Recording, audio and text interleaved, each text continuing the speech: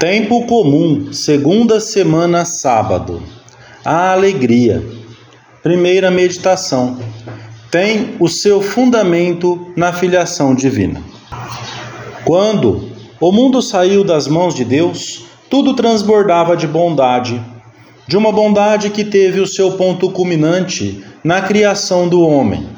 Mas com o pecado chegou o mal ao mundo, e qual erva daninha arraigou-se na natureza humana e injetou nela pessimismo e tristeza.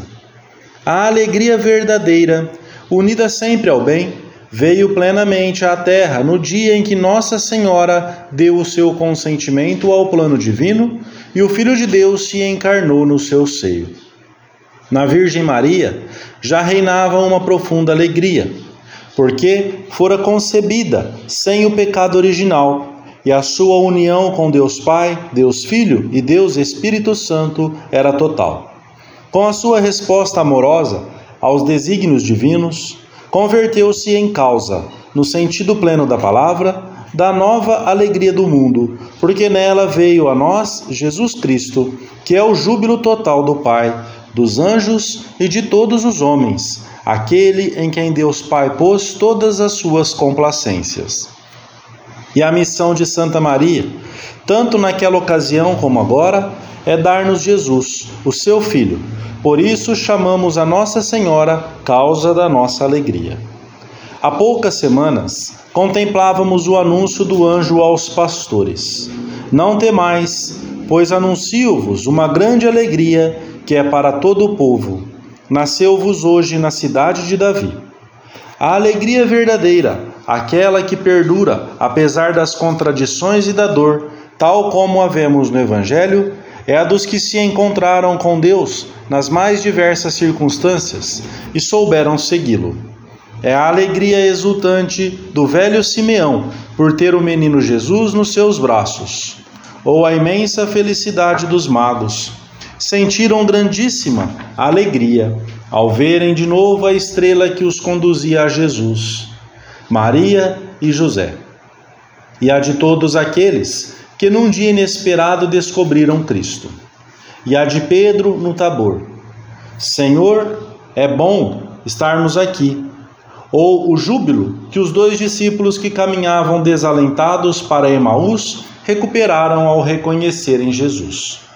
E o alvoroço dos apóstolos, cada vez que Cristo ressuscitado lhes aparece. E acima de todas, a alegria de Maria. A minha alma glorifica o Senhor e o meu espírito exulta de alegria em Deus, meu Salvador. Ela possui Jesus plenamente e a sua alegria é a maior que um coração humano pode conter. A alegria é a consequência imediata de certa plenitude de vida. E esta plenitude de vida consiste, antes de mais nada, na sabedoria e no amor. Deus, na sua infinita misericórdia, fez-nos em Jesus Cristo partícipes da sua natureza, que é precisamente plenitude de vida, sabedoria infinita, amor incomensurável.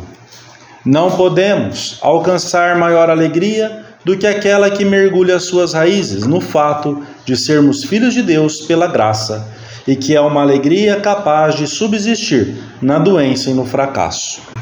Eu vos darei uma alegria, havia prometido o Senhor na última ceia, que ninguém vos poderá tirar. Quanto mais perto estivermos de Deus, tanto maior será a nossa participação no seu amor e na sua vida. Quanto mais crescermos na consciência da nossa filiação divina, tanto maior e mais tangível será a nossa alegria. Segunda meditação. Cruz e alegria. Causas da tristeza. Remédios. Como é diferente esta felicidade daquela que depende do bem-estar material, da saúde, tão frágil, dos estados de ânimo, tão variáveis, da ausência de dificuldades, do não passar por nenhuma necessidade. Somos filhos de Deus e coisa alguma nos deve perturbar. São Paulo recordava aos primeiros cristãos de Filipos: alegrai-vos sempre no Senhor. Eu vou-lo repito, alegrai-vos. E indicava-lhes imediatamente a razão. O Senhor está perto. Naquele ambiente difícil, às vezes duro e agressivo, em que se moviam, o apóstolo indica-lhes o melhor remédio: alegrai-vos.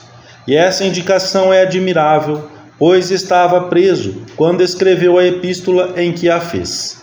E escreverá ainda em outra ocasião, numas circunstâncias extraordinariamente difíceis: transbordo de alegria em todas as minhas tribulações.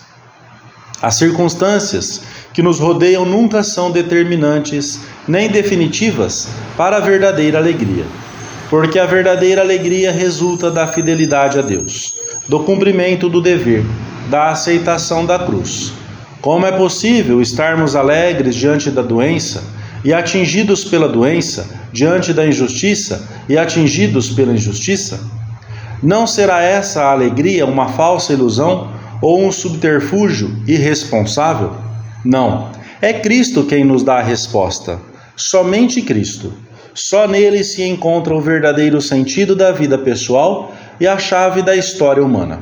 Só nele, na sua doutrina, na sua cruz redentora, cuja força de salvação se faz presente nos sacramentos da Igreja, encontramos sempre a energia para melhorar o mundo, para torná-lo mais digno do homem, imagem de Deus, para torná-lo mais alegre. Cristo na cruz. Esta é a única chave verdadeira. Ele aceita o sofrimento na cruz para nos fazer felizes e nos ensina que, unidos a Ele, podemos também nós dar um valor de salvação ao nosso sofrimento, que se transforma então em alegria.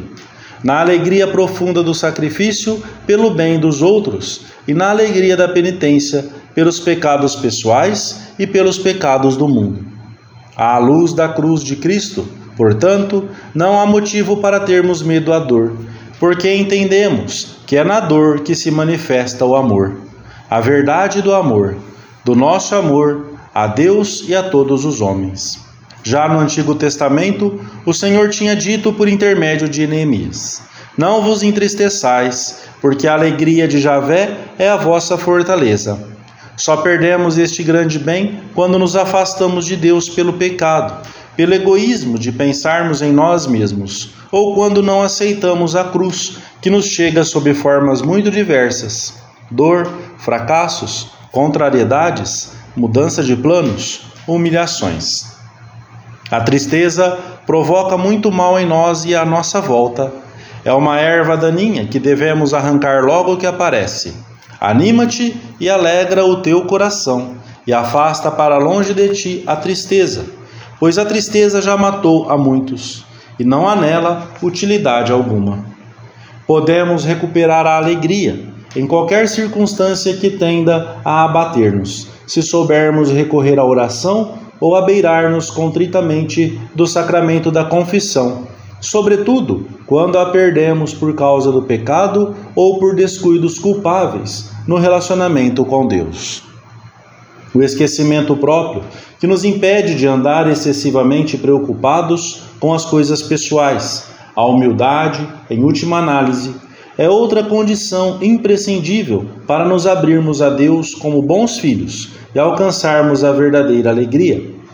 Se sairmos de nós mesmos e falarmos com Deus numa oração confiante, surgirá a aceitação de uma contrariedade, talvez a causa oculta desse estado de tristeza, ou a decisão de abrirmos a alma na direção espiritual para contar aquilo que nos preocupa, ou de sermos generosos naquilo que Deus nos pede e que talvez nos custe dar-lhe.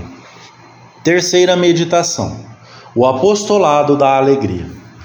O apostolado que o Senhor nos pede é, em boa medida, superabundância da alegria sobrenatural e humana que acompanha todo aquele que está perto de Deus.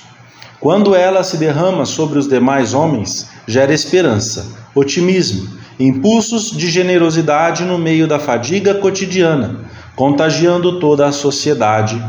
Meus filhos, dizia o Papa São João Paulo II, só se tiverdes a graça divina, que é alegria e paz, é que podereis construir algo de válido para os homens. Um campo importante em que devemos semear alegria a mãos cheias é a família. A tônica dominante no lar deve ser a do sorriso habitual, mesmo que estejamos cansados ou haja assuntos que nos preocupem.